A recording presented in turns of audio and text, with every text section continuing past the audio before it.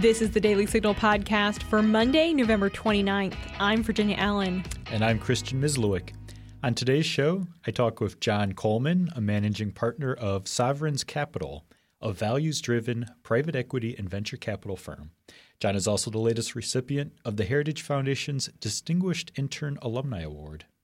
We also read your letters to the editor and share a good news story to kick off your Monday morning.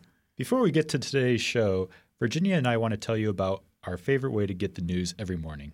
It's called The Morning Bell, and each weekday, the Daily Signal delivers the top news and commentary directly to your inbox for free. You'll be able to read about the top policy debates shaping the agenda, analysis from Heritage Foundation experts, and commentary from leading conservatives like Ben Shapiro, Dennis Prager, and Cal Thomas. It's easy to sign up. Just visit dailysignal.com and click on the Connect button in the top right corner of the page. We'll start sending you the Morning Bell tomorrow. Now stay tuned for today's show, coming up next.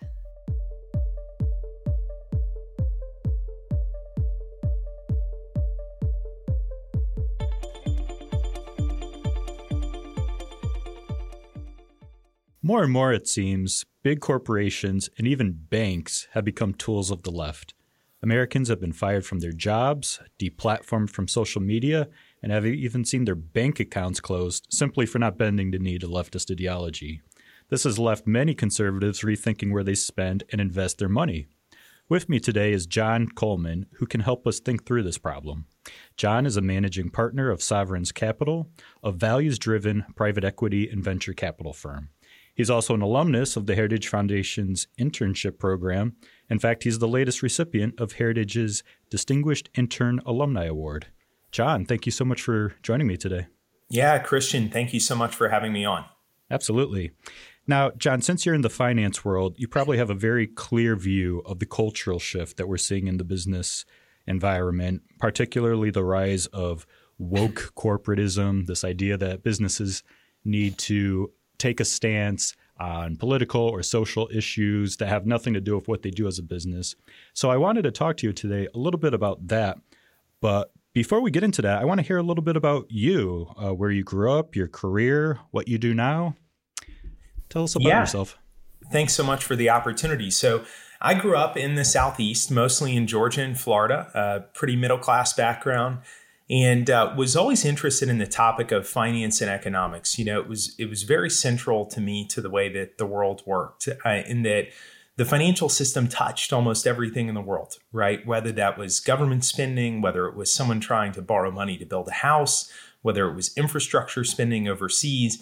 And so I was kind of infinitely fascinated with this idea that the financial system was so central to the way that things worked. And in fact, you know, for those of us who believe in the capitalist system, it's one of the underpinnings of that, right? The effective allocation of capital to the right causes all over the world. And so I grew up really fascinated by that. I went to a small liberal arts school in Georgia called Berry College, a wonderful place. One of my internships, as you noted, was with the Heritage Foundation while I was an undergraduate there. And as I embarked on my career, I really spent time getting into both global business and financial institutions, particularly investment management over time. And that's where I've spent the better part of the last 20 years of my career. Mm-hmm. And you recently published an op-ed in the Daily Signal about how your Christian faith has a strong influence on your investing philosophy. Can you tell me a little bit more about that? Yeah, you know, there was a personal side to that journey, and then what I articulated in the op-ed. The personal side to that journey was around a couple of years ago, I started to think more in a disciplined way about what aligning my personal values and even my personal faith with my professional orientation would look like. And I came across this wonderful firm called Sovereigns Capital, founded by two of my partners a long time ago that now I have the privilege of coming in to help lead. And Sovereigns is an explicitly faith-driven investment organization, meaning that we try and execute values-driven investments aligned with the values of people of faith. And there's just this long and storied history of that. You know, in the article I outlined, if you go back far enough, there are biblical justifications in the Old Testament for aligning your investment dollars with your most fundamental beliefs. You saw that in the growth of all the monotheistic religions. So In Islam, for example, you have Sharia compliant finance, where they pay a great deal of attention to investments and the way the financial institutions are structured. In Jewish law, you see admonitions about different types of investments. And certainly in the history of the Christian church, you see a lot of emphasis on making sure that your investments are aligned with your values as a person of faith. One of the more interesting examples of that was back in the 1970s, the early 1970s, when the Episcopal Church was actually a leader in fighting apartheid in General Motors' policies overseas, where they only held 0.004% of the shares of GM, but made it a voting issue at a board meeting, GM's practices in apartheid South Africa, backed by the lone black board member of GM at the time, a person named Dr. Leon Sullivan, who was a Baptist pastor out of Philadelphia. So there's this long and storied history of people of faith really acting according to their values. What I think is interesting is the last 20 or 30 years of investment management, however, have been dominated by more mainstream institutions overseas and in the United States trying to exercise their values in companies. And this is manifested largely in what people call environmental, social, and governance investing, ESG today, or values investing. And we can get into where that came from, but it's basically become the dominant part of values investing today. Around $35 trillion in assets right now are ESG compliant out of the 120 or 30 trillion in managed assets around the world. That's growing incredibly quickly. And one of the things I point out in the article is how important it is for people of faith to participate in that, to exercise their own values through their investing, knowing that very rarely are their investments neutral and that others are trying to express their values. And so it's only right that people of faith reclaim that historical mandate they've had to make sure that their investment dollars align with their faith. Right. You know, a great line from your article was how if the more biblical view of investing is if you're blessed with resources, you have a opportunity or even a duty to grow and to steward that correctly, those resources. And so I think that kind of speaks to what your faith-based investing is all about. But tell me a little bit how that's different from ESG. Like, how is ESG different from, first of all, neutral investing and also from your philosophy of investing? Yeah, such a great question to unpack. So I think that, let's see, to first address how is that different from ESG, I think it would be different in the types of things that it emphasizes, right? And so ESG, environmental, social, governance investing, there's nothing per se wrong with it on its face, right? I think we would all agree that good governance, the G part of ESG, is an incredibly important thing to making sure that we're investing in companies that are sustainable. And in fact, good governance historically has proven to be a signal of outperformance. So companies with good governance outperform, companies with bad governance underperform. To some extent, environmental, I think most Christians or conservatives or others would agree that at some level we want to preserve the environment for the future. Now, we may disagree on the emphasis of that, on tactics, et cetera.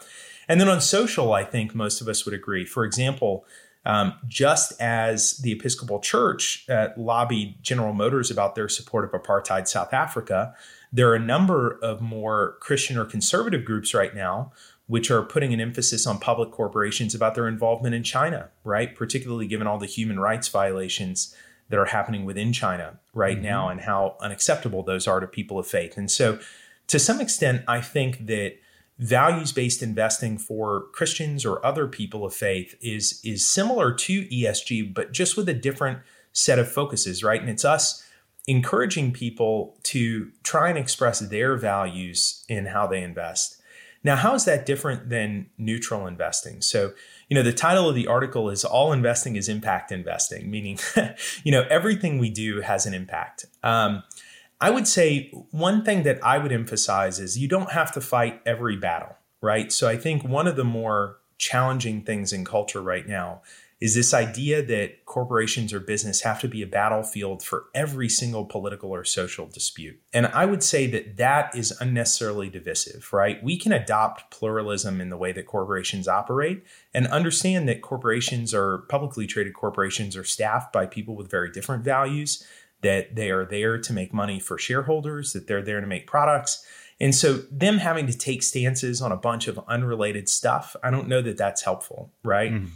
At the same time, we probably should hold our publicly traded corporations accountable for certain things, and values-based investing is a way to do that. So if you are invested, for example, in a technology company where you feel that technology company has enabled monitoring of people in China or suppression of people in China, then I think every investor of good conscience certainly has the opportunity to speak up about that and use their investments as a way to have a voice in that. And so I'd say it's more a difference of degree and focus, Christian, rather than a disagreement about the idea that our investments inherently kind of support or don't support certain values in companies. At the Heritage Foundation, we're strong supporters of free market principles. And so I think a free market expectation of a financial service organization would be to maximize the investments of the shareholders. So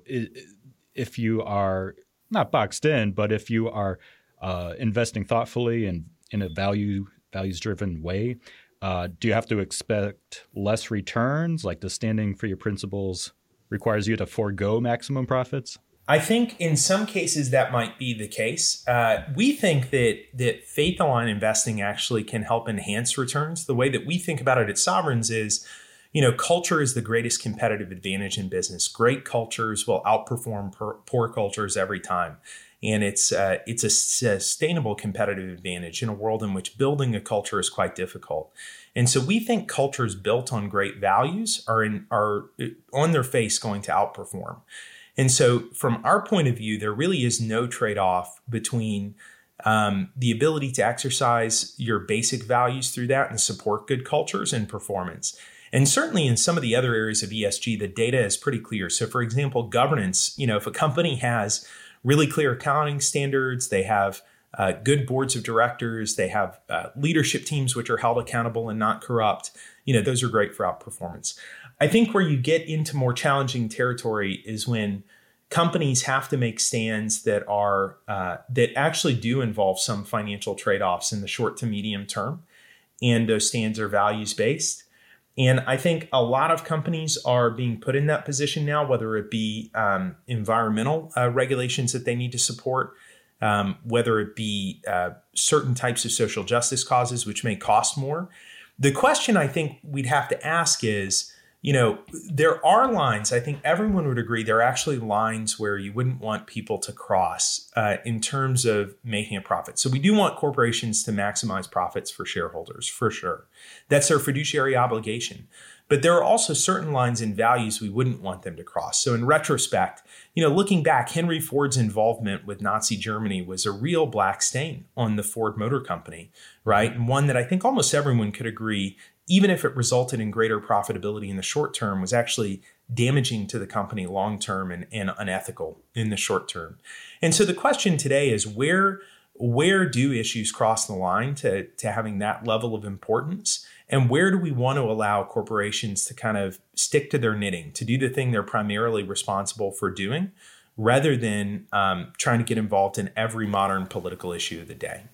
Mm-hmm. Now, going back to this idea of the rise of woke corporatism, first of all, would you say it's fair to say that more businesses, especially big businesses, have gone left culturally? Yes, for sure. So, and a quick explanation for that, to some extent, at least from my perspective. Yeah. The history of ESG is, modern ESG movement. I highlighted, religious institutions actually shaped this early on. But if you look at the modern ESG movement, a lot of it actually started abroad and with large public plans in the United States. So it was big foreign sovereign wealth funds or superannuation schemes. For example, in Australia and New Zealand, they have these big what are called superannuation schemes, which are almost like publicly run, defined contribution plans in the U.S., where they were very adamant about exercising their values in values investing. The Nordic sovereign wealth funds, right, based on oil money in places like the Netherlands, became very progressive in terms of their values and started to require that the firms managing their money, firms like BlackRock or Vanguard or State Street or others, really adhere to those values or enact those values, whether those be UN standards or standards enforced by these sovereign wealth funds. And so there was this general movement towards a more progressive set of values in ESG driven by these large institutional investors, including some U.S. investors, right? State teacher pension plans or firefighter pension plans, on the whole, tended to have a more progressive set of values. And that drove asset managers to begin to enact those values more aggressively in their companies. The other thing that I think is interesting, and I'm going to forget the exact numbers, but I saw a survey recently of political divisions in the United States. And it turns out that progressives, by and large, will actually vote with their dollars, right? And that if you're a progressive, if you think a company has violated your values, like Chick-fil-A, for example, you're more likely to then actually go spend money somewhere else and not spend money at that company than a conservative by something like a 4-to-1 margin, right? And so you've got this dynamic where progressives are much more likely to actually act on their political or cultural beliefs against a company, right, than conservatives are. And much of the modern ESG movement was driven by more progressive organizations. And so we've ended up in a situation where if you're a public company, those who hold more progressive values have much greater sway on what you are going to do because you suffer the consequences more directly if you don't listen to that voice. Interesting. So in Europe, we saw that these like centralized regulators were encouraging asset managers to adopt more ESG policies. Was that imported to the United States, and now are U.S. regulations encouraging asset managers to be more ESG friendly? Yeah, 100%. I mean, you can see this, and not every regulation is a federal one, right? So the federal government has done certain things, but a lot of this even happens at the state level, right? So, for example, there are a number of big state pension plans. These are, again, great organizations. They perform a really meaningful task in that they typically manage the pension assets of teachers or firefighters or police officers, something we want to do, right? We want to ensure a great retirement for our firefighters and police officers.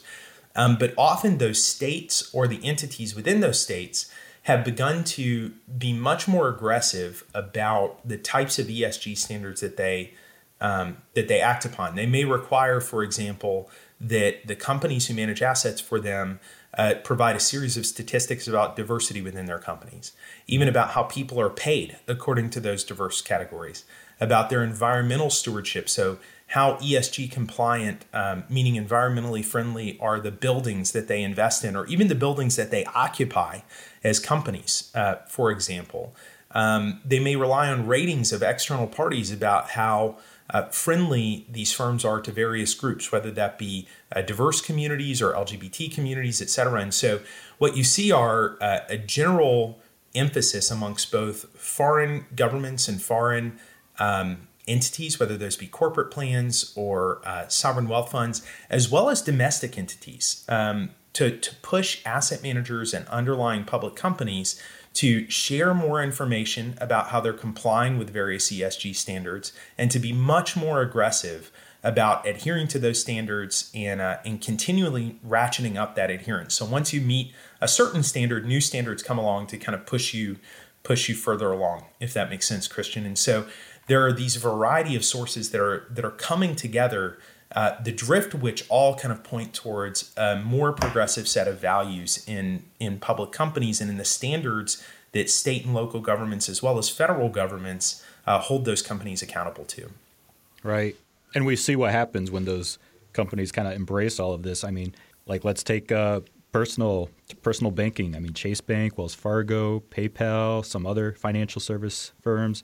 So they've recently been accused of canceling services to customers for apparently expressing conservative views. So, what's on my mind these days is if banks can fall to this kind of ESG mentality or woke corporatism, what are some ways that conservatives can cancel-proof their financial assets? Yeah, it's a great question. So, one of the ways in which I encourage people in the article is, look, everyone should have some investment or purchasing according to their values, right? All investing is impact investing. It's just that some people don't understand the impact of their assets. Like most of us hold ETFs, right, that are managed by companies that have a particular set of values, usually quite progressive, but we don't understand that they're voting on our behalf and that they're actually using our shares in order to express a set of values with corporations. So I'd say the first thing is to just actually begin to take a more active role in defining what your values are and how you want those expressed in the marketplace.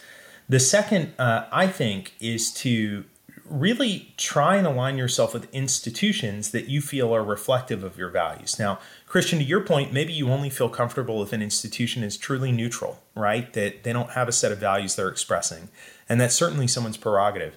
You might feel more comfortable if the institution that you're dealing with is explicitly faith-based, for example, because those values are most important to you. But I would encourage everyone to think about, from their ETF providers to their financial advisors, and even to the banks with whom they do business, just what types of values those institutions have, and making sure that they're doing business with people that they're comfortable with, right? Share their values.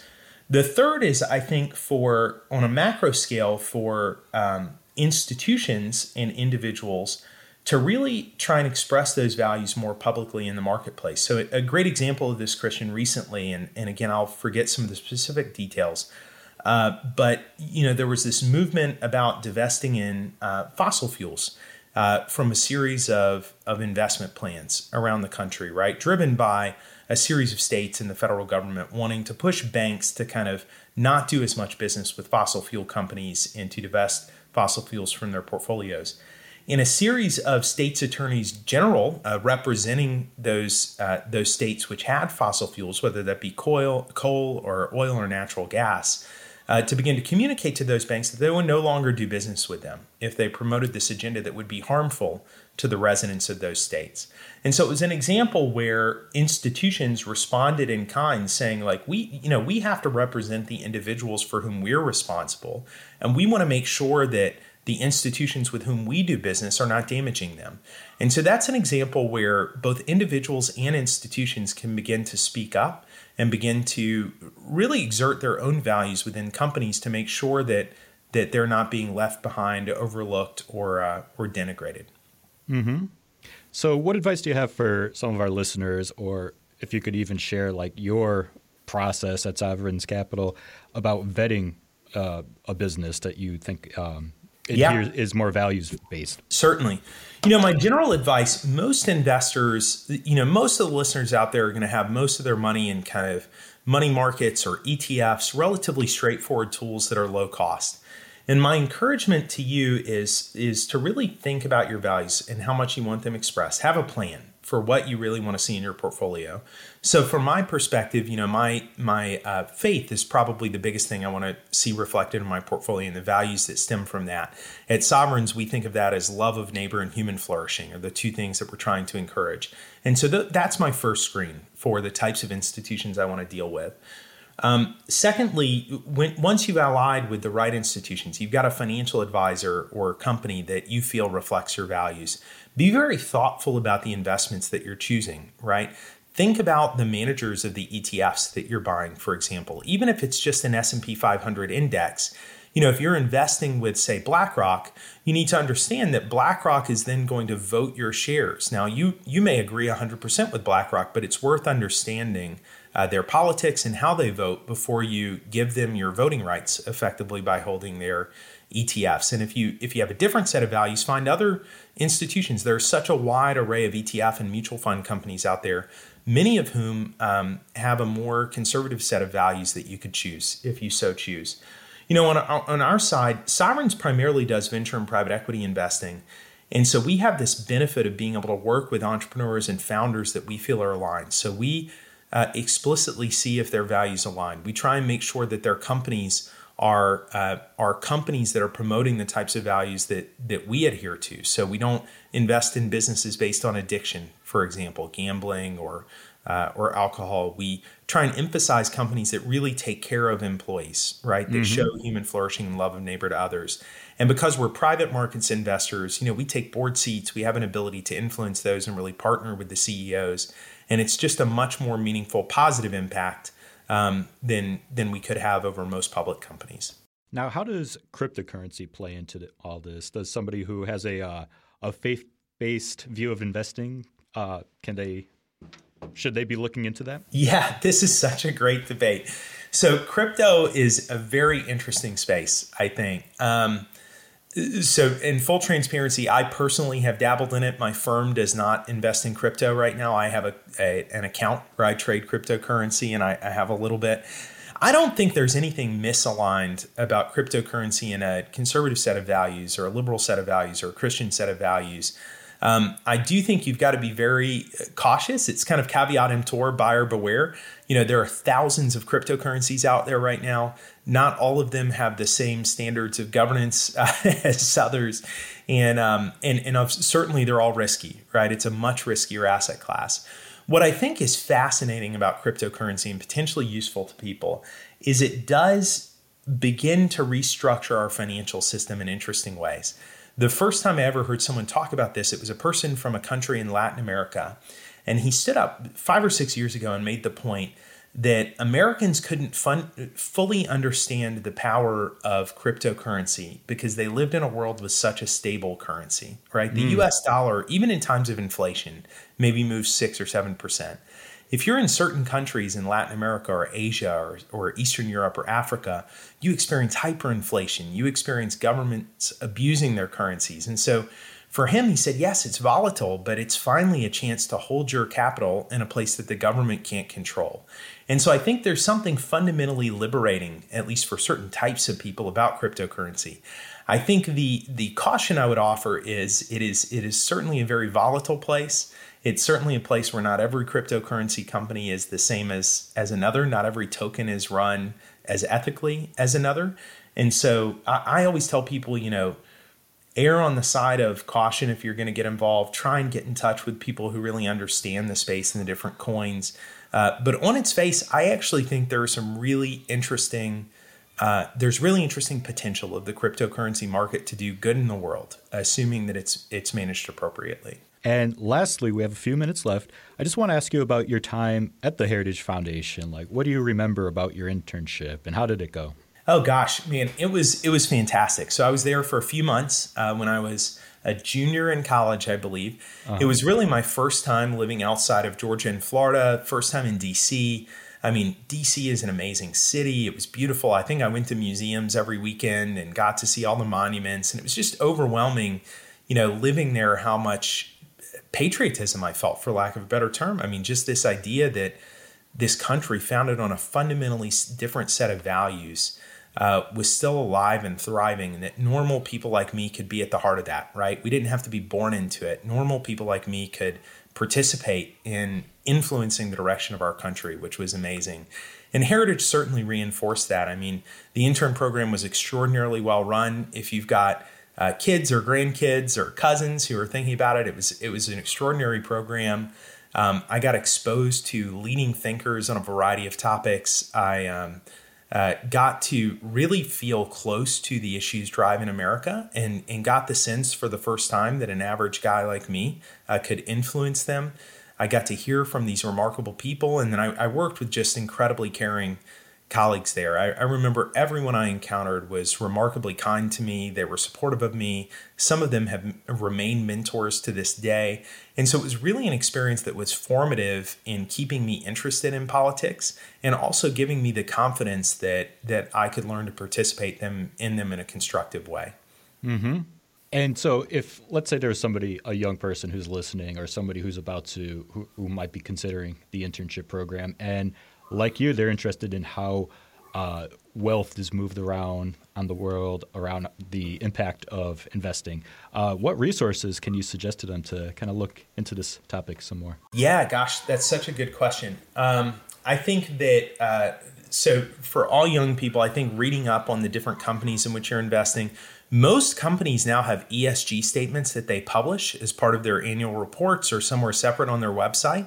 And so if you're managing funds with an ETF company, the likes of which Vanguard or State Street or whomever, often they will have an explicit ESG statement that allows you to see how they're investing or what values they hold, even how they do what's called proxy voting, which is voting your shares for public companies. Most public companies have something similar now. And then a lot of the great consulting firms, whether that be Deloitte or PwC or McKinsey, will put out reports on ESG periodically that you can read, and what that looks like within companies. If you're interested in Faith Driven Investor, I'll put a pitch. Two of my partners founded an organization called Faith Driven Investor, Faith Driven Entrepreneur, which are two different websites that talk about the ways in which people incorporate their faith into entrepreneurship and investing, which I think can be a remarkable resource if that's something interesting to you. And there are a lot of other great firms out there that are doing good work as well. And so digging into the places that you do business with and some of the reports on the topic can be remarkably helpful. Very good. John Coleman, thank you so much for speaking with me today. Yeah, Christian, thank you so much for having me on. I appreciate it. Absolutely. I'm Zach Smith. And I'm Giancarlo Canaparo. And if you want to understand what's happening at the Supreme Court, be sure to check out SCOTUS 101, a Heritage Foundation podcast. We take a look at the cases, the personalities, and the gossip at the highest court in the land. Be sure to subscribe on Spotify, Apple Podcasts, or wherever else you find your podcasts. It's SCOTUS 101.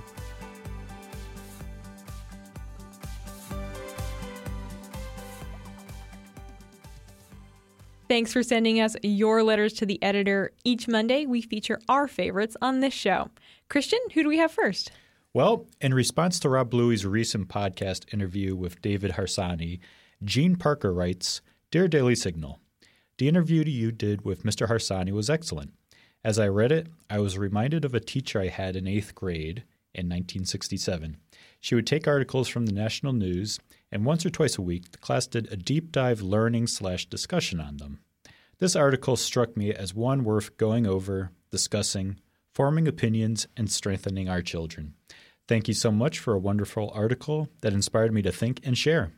And Francis Marshall writes, Dear Daily Signal, thank you for allowing us to see behind the curtains of this failing U.S. government today. God help us before it's too late and we become lost in our abyss. Your letter could be featured on next week's show as well, so send an email to letters@dailysignal.com.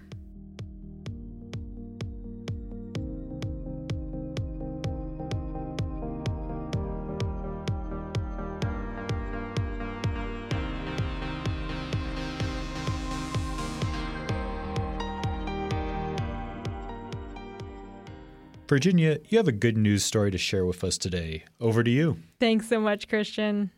Thanksgiving and Christmas is such a special time of year across the nation. Generosity is really in the air, and so many of us begin to ask that question of what can I do to serve my community? How can I help the people around me who are in need? 44 years ago, Marty Rogers asked that very question.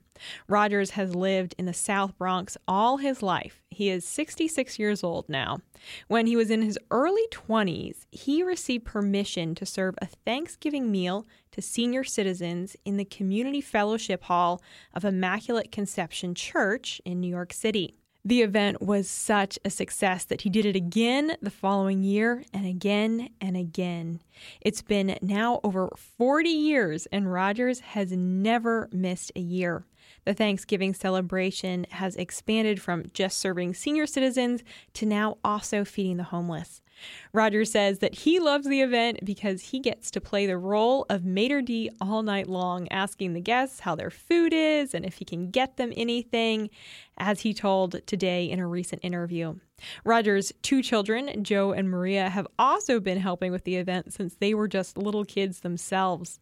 Maria told Today that she would describe her father as someone who truly embodies the spirit of giving in every aspect and just knows the importance of community, of treating people with dignity and respect. You know, as I read through Rogers' story and thought about his generosity, I was reminded that tomorrow, November 30th, is Giving Tuesday. After Black Friday, Small Business Saturday, and Cyber Monday comes Giving Tuesday, a day dedicated to supporting the efforts of charities and nonprofits who do amazing work all across the country.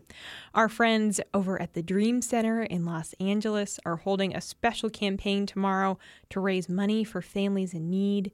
They are asking as many people who are able to give a one-time or monthly donation of $30 to help those who are just struggling to make ends meet. The pro-life organization Save the Storks is on a mission to raise $150,000 so that they can support more moms in crisis pregnancies and save more babies. These are just two great organizations, but there are so many out there that are doing critical work in America right now. And what an opportunity we have to slow down and think about the ways that we can support the work of these organizations.